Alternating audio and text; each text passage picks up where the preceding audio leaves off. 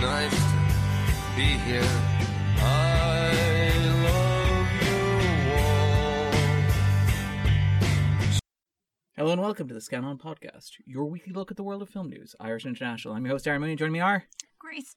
And Alex. So we're going to talk about what we normally talk about, which includes the top 10, the new releases, and the week in film news. But let's start with what we normally do. So what have you watched since last we talked, Grace?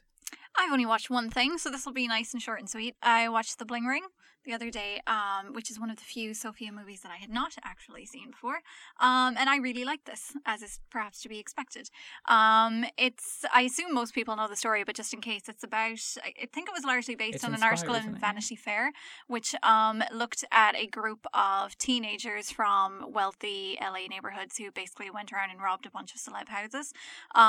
In quite a fascinating way. They just looked up the addresses on the internet and then went up to the houses and found unlocked doors, because that's a thing that people do, apparently, even when you're super rich and have tons of money.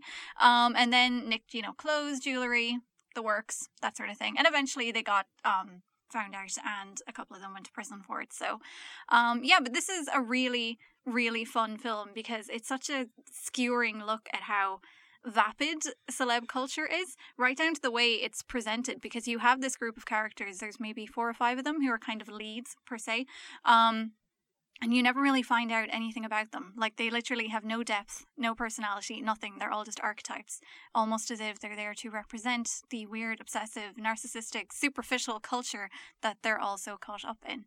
But I also enjoyed the many throwbacks to 2008 culture in this, such as lots of looks at the hills and terrible fashion and Paris Hilton and that sort of thing.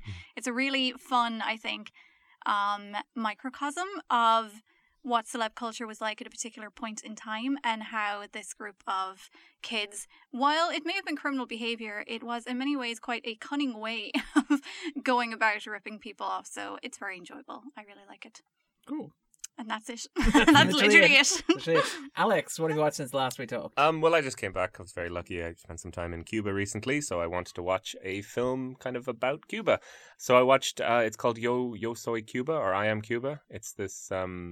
It's a really remarkable film, and it's got a really remarkable story about it. Apparently it was made in the 1950s by Mikhail Kalatov, who was a Soviet filmmaker. And he sort of was told to make like a battleship Potemkin for the Cuban Revolution, and found that instead, when he got to Cuba, it's such a sort of like dazzling, mad, frustrating place that he kind of thought, no, that would never work. This is sort of a different country, a different culture. So he made this really incredible like film, and the story, there's 5 stories, and they all kind of represent different sort of like pre-revolution, post-revolution personalities and characters. But the way it's shot is incredible. Like, it was one of these things that I saw a scene from it and thought, like, that's a modern film, though. That's like some, modern...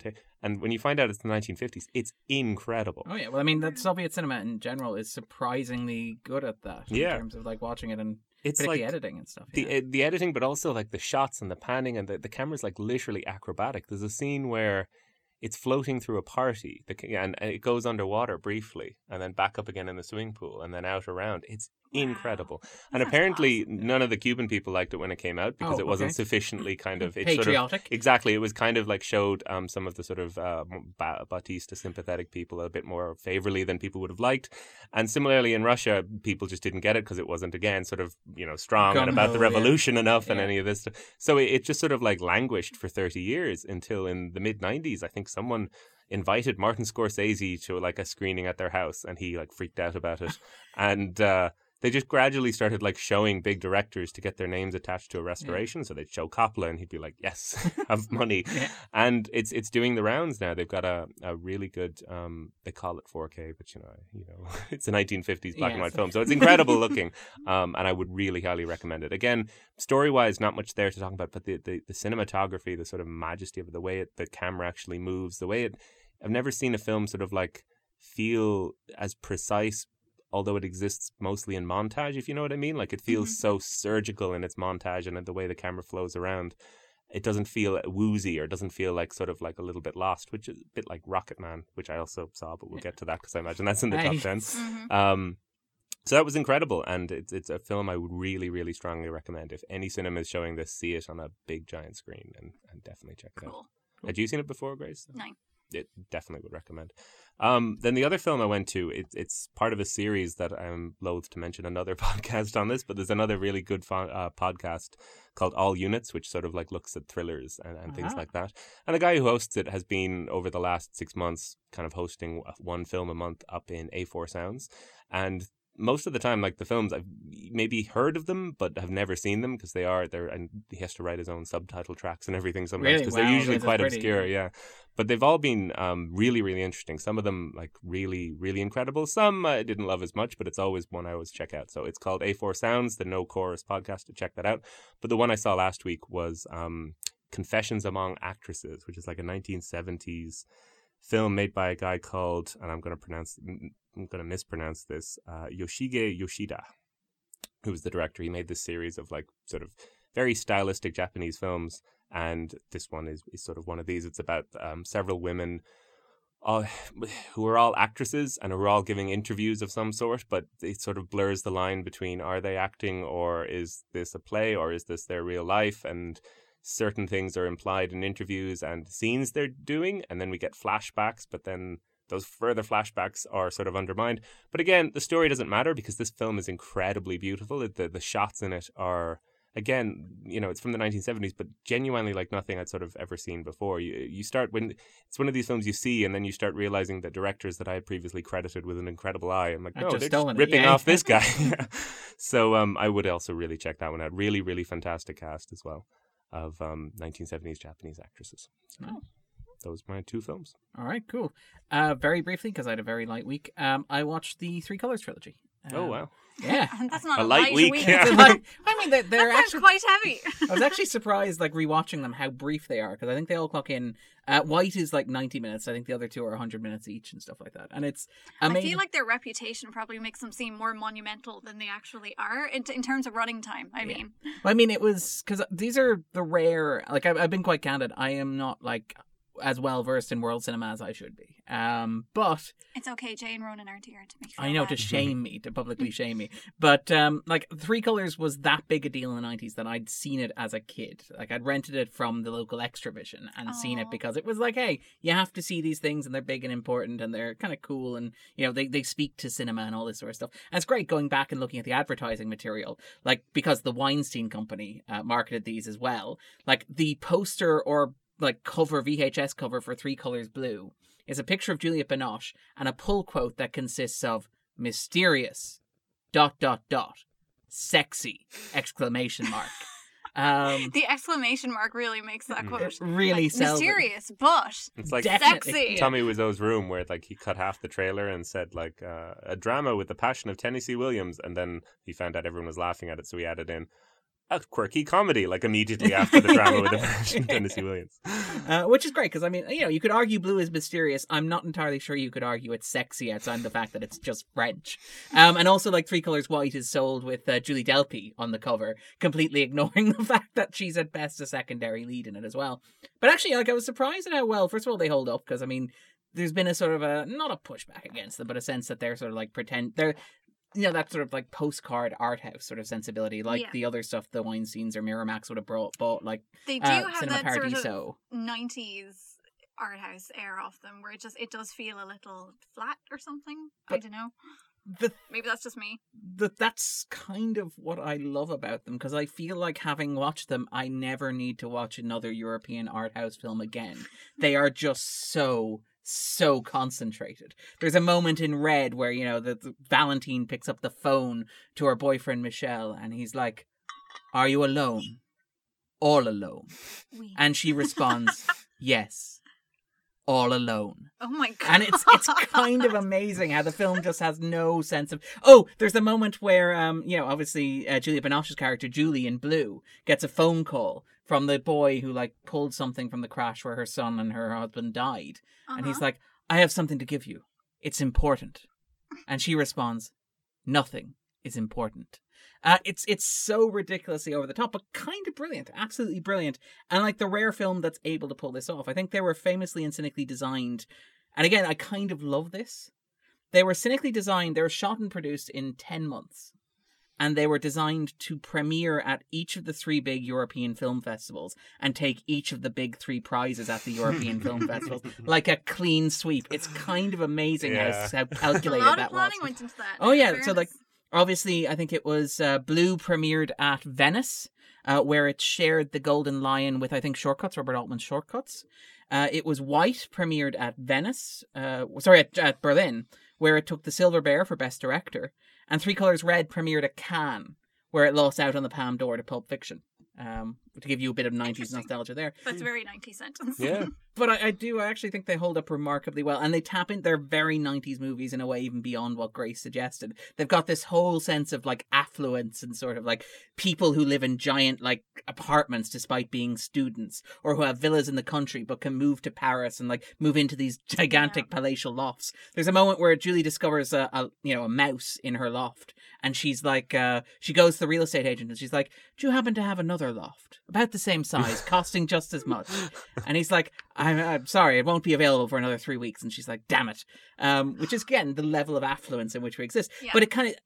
I do blame like films like this for giving me this very youthful stereotypical image of France where everything was just impossibly polished and perfect and very like arty and maybe even slightly quirky, but quirky in a very rich way. And then like you go to France and you're like, wait a minute. What's going on here? I like the idea that it's like art house, like Nancy Myers is basically how we're Yes. pitching it, which is rich people with existential problems. Yeah. And Enormous houses in Yeah. which to hide their existential problems. But I like that because, I mean, that aspect means it can focus in. And again, that's the 90s aspect. You know, the sense of the 90s of, well, we got nothing to actually worry about. The Soviet Union's fallen. Europe's being united. We're all prosperous. So, I mean, what are we going to do except, like, stare into middle distance and wonder if we really are all alone? And it, like, they're absolutely beautiful You could pieces play of that art. heart song in the background there too. How do I get you? Hello. But again, they look stunning. The sound design is stunning. The music is amazing. The performances are fantastic. So again, absolutely love them. White I'm a bit less fond of. I think White has had a bit of a reappraisal recently where you have people like Slate arguing that White is the underrated classic of the series. I'm still in the traditional White is the weakest.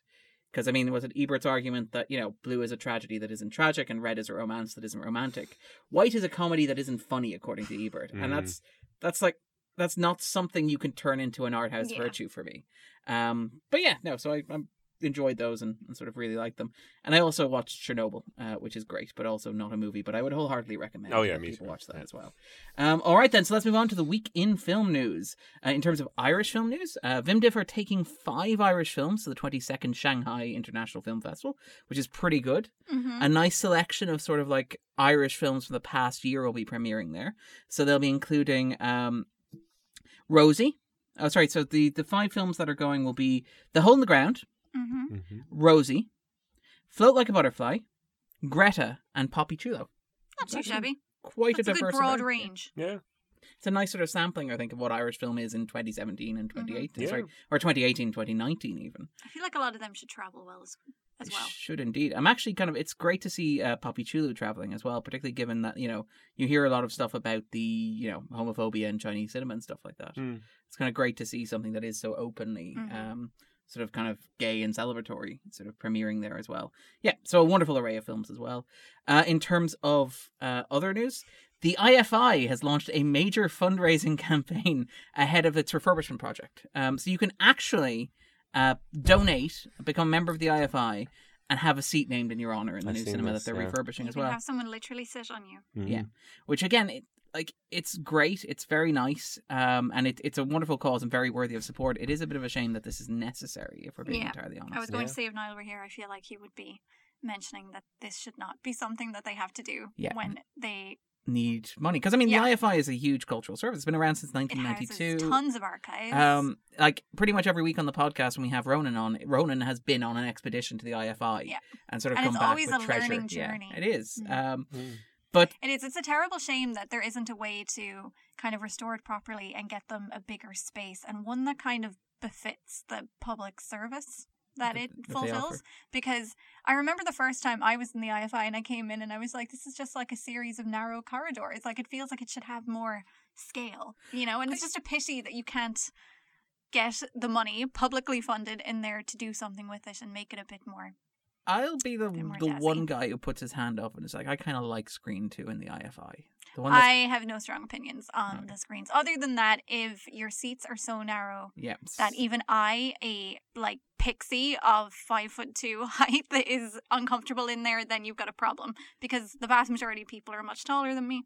So But yeah, so if where you... do they put their legs? No, yeah. Especially the one I did an IFI course recently, which was great fun.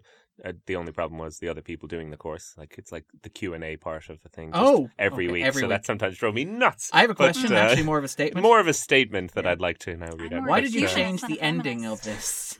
Why did you make it terrible? Yeah. The course itself was good. It was just in that tiny cinema in the very top of the IFI. So every week I would be like, Oh my goodness. knees Yeah, that's beside not my very ears. comfortable. Yeah. If you want to donate, you can text IFI to 50300, so 5300, which will donate €4. Or you can shop via, or you can visit shop.ifi.ie/name your seat as well if you want. And it's a very worthy cause and very worth supporting. In terms of international news, there's probably not that much going on. It is worth noting that we're now entering award season in television, and I kind of love that the Emmys have announced suspending of voting rights and an ongoing investigation into attempted vote rigging. My stars. Yeah, I know. The scandals just keep going. It's the college admission scandals, but with Emmys. It's not going to be anywhere near as trashy and fun, though. And much less likely to have a terrible but horrendously enjoyable real-life movie made out of it. I was going to say, I want the Sofia Coppola bling ring version of that college admission scandal. That could be great. Yeah. William H. Macy plays himself, the sad suck loser who gets sucked into crime. An 8-part miniseries, please. Have you seen that photo of him with the birthday balloon? Yeah, Oh, yeah. Jesus. Um, That's Fargo season 3 for you. it yeah. really is. It's very Coen Brothers movie. It's kind of nice to know that you take that with you when you leave the set. And also, again, the Emmys have also engaged in, again, more rule changes as a result of Megan Amram, who's a writer on The Good Place. She launched a digital-first series called An Emmy for Megan. Is this the same one on Twitter? Yes. Yes. Ah. That's So it. she launched it. Obviously. I mean, Which- Megan Amram's going to be in the world. Which was delicious. It was basically it's her parody of kind of an Emmy campaign, which ironically managed to get her nominated last year, but also resulted in a slew of Emmy rule changes Yeah. to I prevent it from hear. ever happening again. People Um, just suck the joy out of everything. Most famously, a rule change insisting that the maximum length has to be over a minute. Because apparently that was not in the spirit of the awards as it was intended. Boo. All right then, so let's move on to taking a look at the top 10. I wonder how different it is from last week. It's not that different. At number 10, it's Avengers Endgame. Still hanging in there. Still there. Wow. Yep. It's, I would not mind getting to see this again Well, it looks if I like get it the chance. might close actually just shy of the all-time total of Avatar. For shame. Within like 100 million. Wow. At least someone might remember the name of a character in Endgame. Unlike Avatar, where I do remember names, but only because one of them has the same name as me. But yeah, at number 9, John Wick Chapter 3 Parabellum. Whoop. Yep. Love. Can't wait for John Wick 4. I wonder what the subtitle for that one's going to be as well. Another obscure Latin phrase. Yeah, yeah. No, I think he's Sic fantastic. parvis and magna. Inter I've Arma. been such a fan of this series ever since the first one because it's so simple and clean and he's so watchable. Yeah. Inherently watchable. He is And they're indeed. just beautifully made. Like, they're just a joy to watch in every way. Yeah. Like, Keanu's great. The story is just basic, Yeah. easily Yeah. enjoyable, Silly stuff, and everything yeah. looks fantastic. Cinematography is fantastic. And then, like, the And the supporting music's really cast are fun. so good. It's like, oh, they're in it. Oh, Yeah. they're in it. And I reiterate what I said last week, that I want them to put Hiroyuki Sanada in one of these movies, and then I'll just explode with glee, and that will be everything I need in life. I love Carrie Ann Moss for the next one. Yeah. Like, yeah. Oh, yeah, just sort of get that Matrix Exactly. union Yeah. kind of Just fully going. Slowly build it again. Yeah. I'll be hyperventilating. I do love that. I do love that. Like John Wick Chapter 3 has like a funny accent off with Angelica Houston, where it's like you can do a Russian accent, right? And she's like, sure, Of course they can. Yeah, and it was Jerome who's like, you can do an Italian, right? There's no reason why your character can't be British, right? Yeah. At number 8, it's Ma.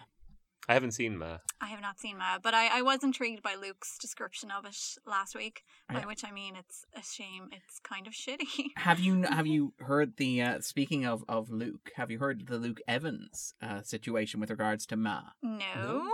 Okay, apparently there is a scene in the movie wherein Should I Mr. back away? Evans is in a vulnerable situation, a prone situation, as it were.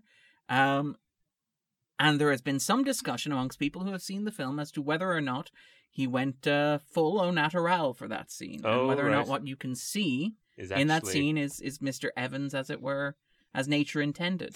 Evans himself has been very coy on the subject, Okay. literally apparently sending out a tweet consisting of, "So I know you all are talking about that scene in Ma, ... And that's the tweet. So yeah, Interesting. Another reason to see it, I Yes. suppose. Probably not going to get me to pay money for it, but I might fast forward to a certain part of Netflix whenever it rocks up. At number 7, Pokemon Detective Pikachu, which is doing remarkably well and continuing to do very well. If this hangs around for a while longer, I might even get a chance to see it. I saw it the other week and was pleasantly surprised. I went with a guy who was super into Pokemon and couldn't find anyone to go with him. And as I'm Aw. between jobs at the moment, You're I was good like, deed. yeah, sure. So away we went. And it was really, it was surprisingly well made and surprisingly kind of heartening. And the cast were great. Aw. Justice Smith is really good. It's about as good as this movie could be. Yeah, which is absolutely. Yeah. Which And he's so fluffy and cute. he is indeed. The decision to go, and one of the things I really like about it is the decision not to go photorealistic, because we've all seen the Sonic trailer, right? Oh, God. Yeah. Yeah. So I like the idea to have them feel like cartoons. It all, because again, the obvious point of comparison is Who Framed Roger Rabbit, Yeah. but they look unreal. They look elastic. Yeah. They look like Mr. Mime looks like he's made of balloons, Yeah. which is kind of creepy if you think about it, but works really well. But they in the just scenes. pack so many things like into every screen. I found even when I'm like the storyline isn't much to No. talk about, but even in those scenes, your kind of eyes are wandering off and you're looking at something else. You're like, wow, they really got Pikachu's cheeks really well, or the His city, eyes. his eyes, or the scenes in the city. They're like Pokemon everywhere, so Yeah. you're just watching them. And then there are all these like weird little in jokes all the way through it. Like there's a Seinfeld reference, and the posters in Bill Nye's office are the arrival circles and Yeah. things like that. Like they just crammed as much in, and it's just literally something for everyone. And I kind of adore that in the spirit of in the spirit of Who Framed Roger Rabbit being PG-13 Chinatown, I like that Pokemon Detective Pikachu is PG-13 Get Out, which I kind of love. Yeah. They should have just put that in the poster.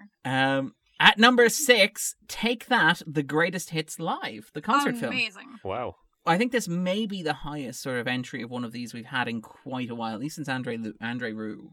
And it's doing quite well to do that well in the middle of the summer box I was going to office. say when there's like loads of actual concerts. Yeah. I think Backstreet Boys played the other night, and like all these other Yeah. bands are playing, and Take That or packing cinemas. That's cool. Which Well, then is- it's probably quite fortuitously timed, really, because everyone's just riding on a wave of nostalgia. And they're like, hey, if I can't go to see you in person, I can see you projected onto a very large screen in high true. definition. Yeah. At number 5, it's Godzilla, King of the Monsters. Okay, I will admit that after listening back to last week, I almost want to see this, but probably not enough to actually pay to see it. It's not good. Because it sounds terrible. Yeah, It is. I have a lot of time for Godzilla films, and I saw this one Yeah. again the other day. And You saw this one again. no, I mean like I went to the first one, the Oh, first in okay. this series, disappointed. Liked the King Kong one, and was sort of like, oh yeah, I'll go to another one of these, and then I'm right back to like, Okay. oh god, yeah. It's like they don't know how to make a fun Godzilla, and like. A couple of years ago, Shin Godzilla came out, Yes. which was so much more fun and kind of knew what it was doing and knew it'd have these And it was also ridiculous quite over the smart top as things. well. And it was clever and like had this whole like subtle thing about Japanese bureaucracy and like making fun of governments not being able to like handle crises and stuff. It was great. Mhm. Whereas this, they have a really good cast. Like you're watching Farrah Farmiga do these really like earnest line readings, but it's just nonsense and it doesn't make sense. And it's like halfway through they realize like, oh, we actually need to have him fight some monsters. And then it just turns into the last third of Superman or Man of Steel, where it's yeah. just a big CGI mess in the rain. Yeah. There's the recurring thing with Kyle Chandler, where Kyle Chandler's character starts out like he wants to punch Godzilla, and then at the end Then he falls in love with Then Godzilla. he falls in love with Godzilla. It's a rom-com between Kyle Chandler and Godzilla, but nowhere near as fun as that description makes it sound. I did love the scene with the I won't give anything away, but no spoilers or anything. There's a scene essentially where one character says goodbye old friend to Godzilla Yes. and pats him on the nose. That was That was ridiculous, but we actually awesome. singled out that scene last As week as like well. a- Luke was like, yeah, we want more More of if that, You, if you yeah. could do that, I mean, because even the camera work there is like, this is something that's worthy of awe, as Yeah. opposed to this is what a migraine feels like. yeah. Anyway, at number 4, it's Rocketman. I saw this only the other night, and it was kind of funny because I went into this sort of expecting it to be a lot better than Bohemian Rhapsody. And in many ways it is, because it wouldn't be hard to be that much better than Bohemian Rhapsody. We're starting from a low bar. Yeah. But one thing that I think Bohemian Rhapsody deserves credit for is the sequence, especially at the end, where it sort of like realizes Live Aid, isn't where it just plays 4 or 5 songs by Queen in a row, and it's like everything else we screwed up, but we can do a passable imitation of a Queen concert, which is something to like behold, and is, as you say, something worthy of awe. And well, I mean, even like you look at the charts, you've got Take That Greatest Hits Live. It's a small step to go from that to why not just do Freddie Mercury's concert at Live Aid, but with Remy Malek? with Like, Rami I mean, Malek, yeah. Probably could make the same amount of money. Yeah. But and I was kind of going into this sort of thinking, and on the one sense, it tells a much more, in some ways, accurate story about someone who was sort of very avant-garde and doesn't shy away from some of the aspects of his life that Bohemian Rhapsody was accused Yes. of shying away from, which was all good. Well, and the main guy, despite not looking anything really like Taron Elton Egerton, John, yeah. is good. And there's a hilarious scene at the start where he's like, "What's a poor boy from Essex or whatever, a poor fat boy from Essex with big glasses going to do?" And I was thinking, like, he doesn't look anything like a poor fat boy from Essex. He's like a little, muscular. But then, the whole film, I just felt it never really took off. To borrow it, I didn't love it in the same way. It wasn't as did it stick the landing though? I think part of it was it sort of got delirious with montages, Yes. I'd started every now and again, I'd start thinking like, oh, this is kicking off. It's kind of has characters sing certain songs, but then it sort of gets a little bit too CGI and a little bit too cartoon and relies a little bit too much on tricks and things. Just when you're starting to get into a song, something ludicrous will happen and you're kind of a little, thrown by it, pushed back, My big issue was the dialogue in the non-musical sections, because obviously musicals are, they're drama, but as rock anthem, they're stadium rock narratives basically. But the issue is that like when you have Rocket Man and you start applying that sort of like Nolan-esque theme as dialogue sort of stuff, where you have stuff like the father storming out and saying, "You tied me down with that kid for 11 years and I finally have an excuse to leave." Yeah. As he People finally don't has pay to see Reginald Dwight. They pay to see Elton John. Yeah. Yes. Or even Or the A creepy second little later, boy I'm showing sorry, up. Bernie. Yeah. Or the bit where his Bernie Taupin's like the image of Bernie Taupin's like, "You write music that makes millions of people very happy. Yeah. You just need to learn to accept who you are and love yourself." And it's like, thank you, movie. You still have to do the work to get me there, though. Yeah, I couldn't, and I also there were so many scenes like that where they just sort of wrote down bullet points and Yeah. had characters read them out. It was, and I'm willing to, forgive some of that if the music scenes and the musical scenes are out of this world, but they just. I like the musical scenes, I have to say. I think I said this last week, but I think my big issue with this was that I wish it had a director that had a bit more visual panache going for him, because I think it's well made for what it is, but I really would have liked to see something a bit more spectacular for the musical scene, something that could really capture the joy and the heraldry and everything of it, because if you had that to sort of liven up everything else, then you wouldn't really mind all the other scenes that are bookmarked onto it, just to say, now this has happened, we've gone here, and here's another song, and it would be like, some brilliant, lavish, spectacular feast, but they're not really. Like, they're grand. I don't think they're bad or anything, but I wish that they just had a bit more electricity to them. Julie Taymor's Elton John would be better. But hey, we're going to see cinemas flooded with these in the next couple of years as a result Madonna. of this. I want a Madonna one. Well, Fletcher wanted a Madonna one as well, I believe. So Okay, you're going to be getting a Dexter maybe Fletcher I Madonna. don't want a Dexter Fletcher Madonna No, movie. you're too late. You made the wish with the monkey's paw. With full respect. We gave you the monkey's paw, Grace. You had one wish. It kind of reminds me though of I want like a punk Madonna movie. I don't know. What's your wand's name? Who made Wayne's World? Get her to make it. Penelope Spheres? I think so. Something like that. Anywho. Something like that. Anyway, I just want something I think mad. that's the problem, though. That people they're so successful. It's kind of like Disney going back. I think I've said this before on this podcast. Maybe, Oh, don't worry. We're going to have an occasion to talk about that in just. But it is like it's like Disney going back and sort of like taking their old films and then sort of doing a pleasant CGI version, which doesn't really change that whole much. But it's kind of like that's what people are doing, going back to these like out of this world pop stars and musicians, and then being like, and how can we get this to maybe PG-13, and how can we get these into the cinema? To be fair to Rocket Man did end up with an R, which is one of the things I do respect about that's it. what I was saying. It is kind of, at least it does show that. It feels a little bit like, and again, this was the issue more with the Freddie Mercury with Bohemian Rhapsody. But there's an element of this with Rocket Man where it feels like you can just package the songs. Like, because I mean, I left the cinema for Bohemian Rhapsody humming Queen songs for the next 2 weeks, which is great because, you know, everyone loves Queen and, you know, I obviously love Queen beforehand, but it's like, hey, it's a nice refresher of how good these songs are. Same thing with Elton John, where I've been hanging around on, you know, I've been on Spotify, I've been listening to your song, I've been listening to Saturday Night's All Right and stuff like that, Tiny Dancer. And it's a nice sort of packaging of those. Again, as you point out, the obvious comparison is the Disney stuff, where you're repackaging.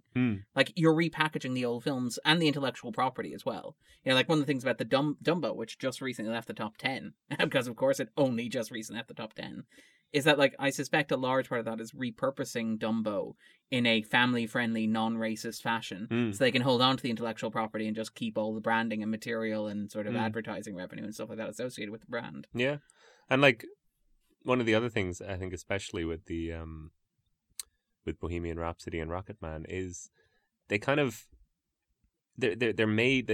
They almost feel like they're made by a group. You know, like let's make this, let's do that, let's take this out, let's, you know. Let's have that character portrayed in this way, but it's going to be like one of the more ridiculous things is with Rocketman. I didn't really ever know where it was going. It's like, what's the big thing he's going to get over here? His drug addiction? Yeah, is he going to meet David Furnish? I didn't know where it was going, and then at the end, the I'm Still Standing. You know, when he sort of sings that song. Which again, you want to talk about cynicism? The movie premiered at Cannes. The video for I'm Still Standing. This is what I was going to say. I remember reading before the film that he was hammered when he was making that video. So like.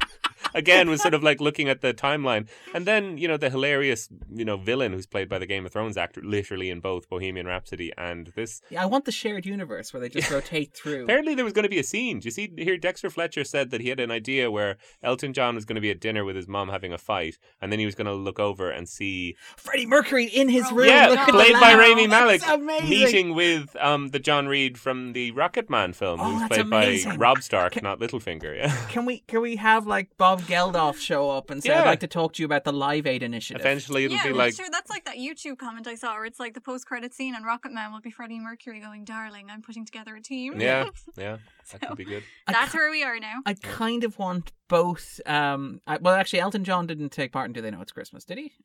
But they did Live Aid. He did Live Aid. Okay. So Live Aid is the end game. Yeah. That's where we're getting up there. to. Yeah. And then it's Well, just the we whole started concert. Live Aid. It's actually the whole concert. Oh, we just get all biopics and then bam. Yeah. It's like, the Live Phil Aid. Collins one, In the Air Tonight. Yeah. Oh my God.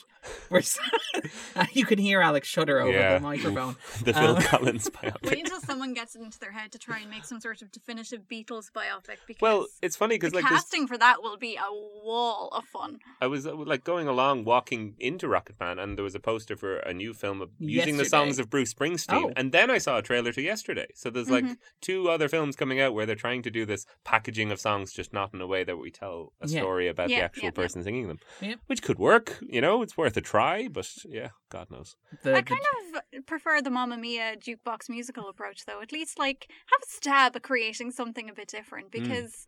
Yes, well, there are many fans of Mamma Mia, especially the second one on this podcast. And it is fun. And that way you get to sit there and, like, listen to loads of ABBA songs and bop and have a good time, but you're also getting a story that you're at least sort of invested in, really.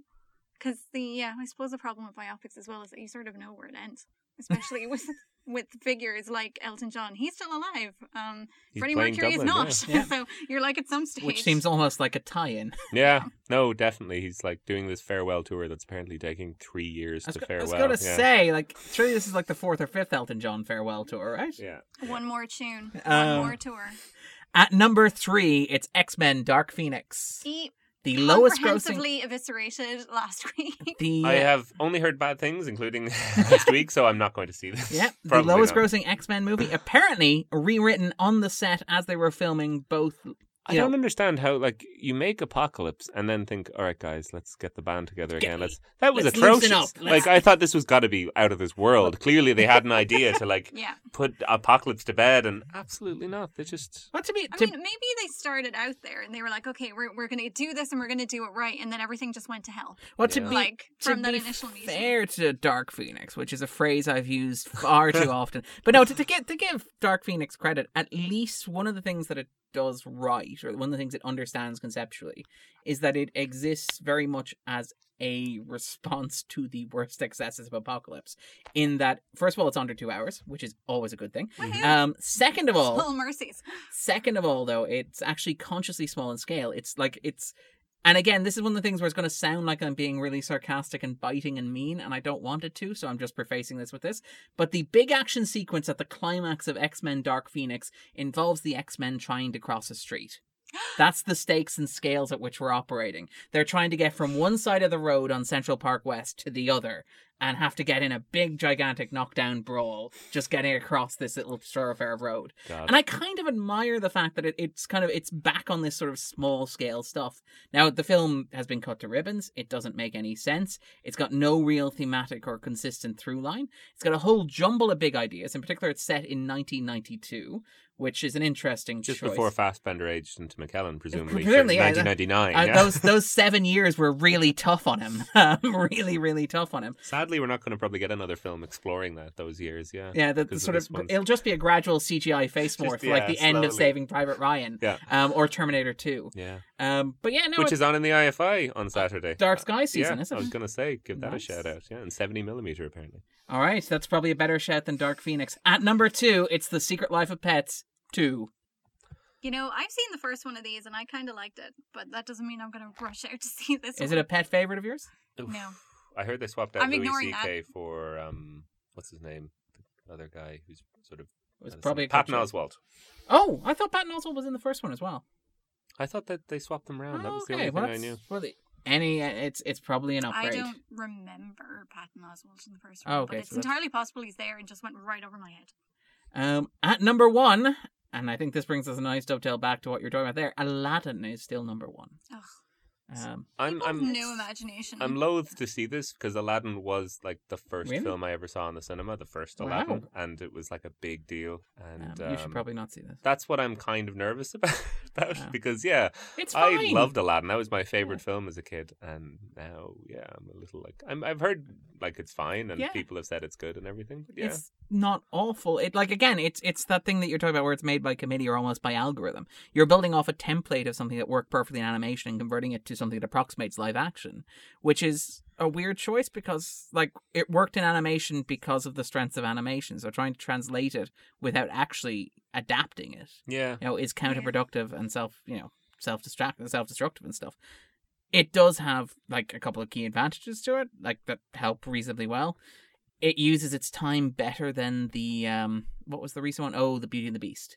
It used the additional 40 minutes that it's obligated to have because every movie has to be 2 hours long now. That's been grafted onto the animated film to develop the characters of Jasmine and Jafar, which is as reasonable a choice as you can make in those Sure. circumstances. It gives Jasmine an I Want song, which is a good choice as well, even if the song itself isn't particularly great. And it also, Will Smith as Genie works rather well because the casting and Smith himself understand that like the Genie is a star role. And there are only like 4 or 5 actors in Hollywood that are conceivably stars in inverted commas anymore. Yeah. We seem to have moved past the idea of movie stars and towards intellectual property. Yeah. So Will Smith is like, he feels almost like he's found a little bit of flotsam in that ocean in which he's been floating for the past like 20 years. Yeah.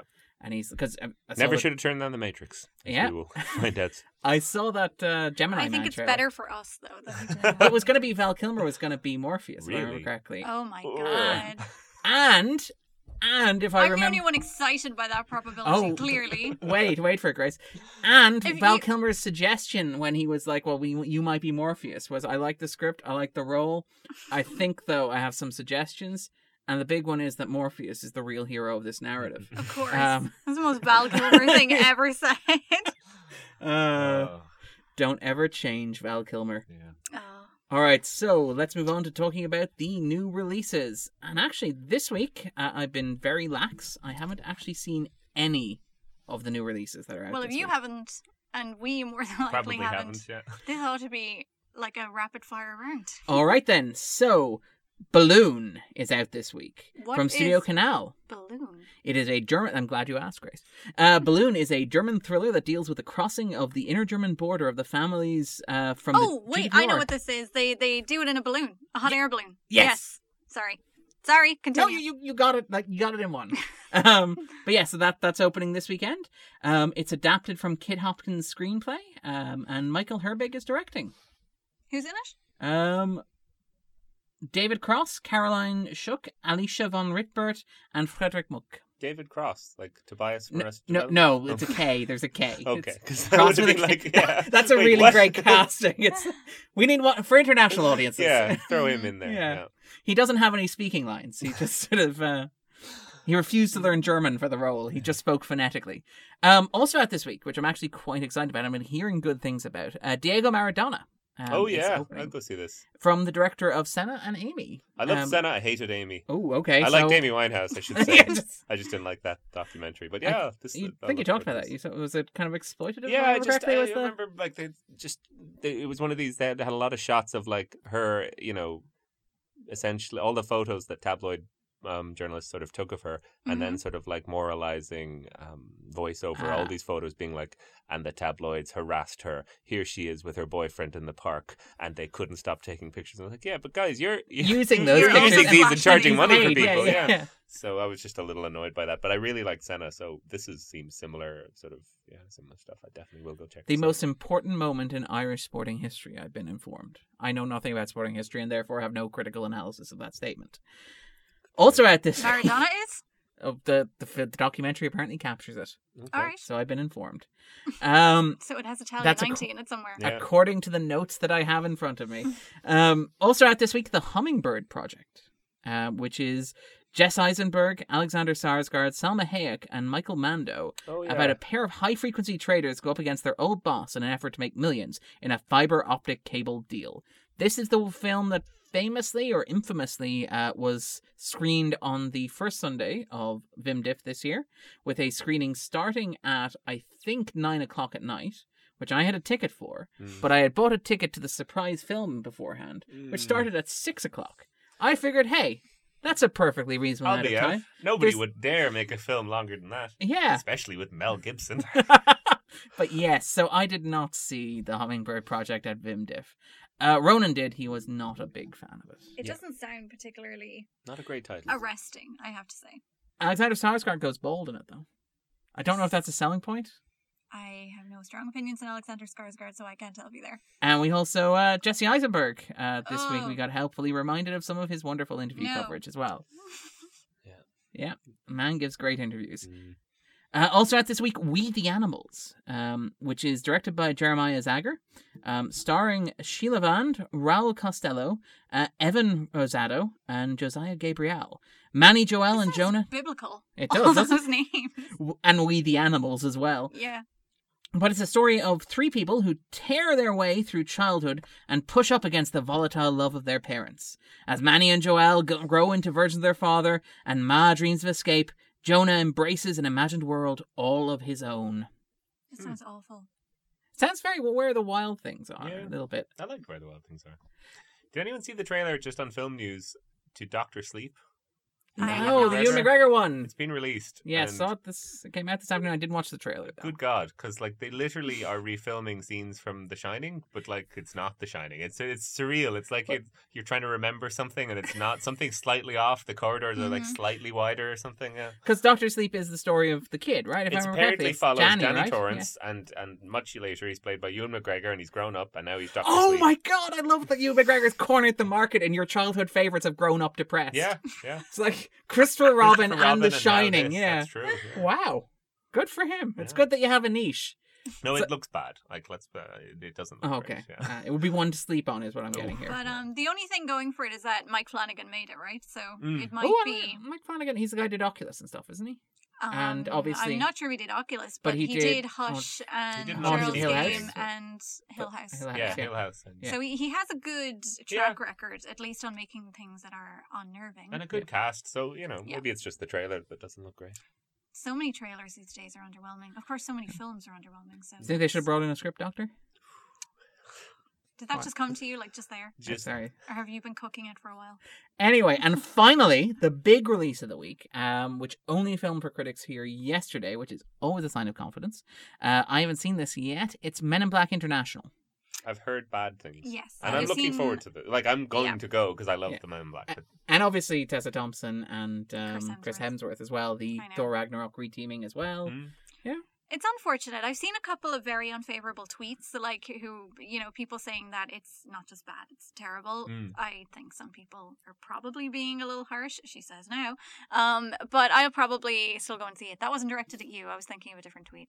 You made a very guilty face. I remember people saying like the third one was bad. I loved I love the third one. Yeah, I thought Michael it was great. Stuhlbarg discussing baseball. Yeah, which so is good. Michael Like, Stuhlbarg. That's all I you need know, there. but Just he's- Michael But Stuhlbarg. Jermaine Clement is the villain, and Yeah. then there's two Jermaine Clements, so good. And Yeah, then Josh Brolin, like, absolutely getting Tommy Lee Jones. Jones's Well, I mean, voice down and look and manner. It was so good. that is literally all that he should do. In fact, like, if they wanted to do an old man Thanos story in Avengers Endgame, they should just brought in Tommy Lee Jones again. Perfect. And it's funny because Yeah. I saw the trailer to, I think, Ad Astra, where like Brad Pitt has to go into space to find Tommy Lee Jones' dad. And the whole time I was thinking, this should have been Josh Brolin Yeah. going into space to find his dad. Yeah.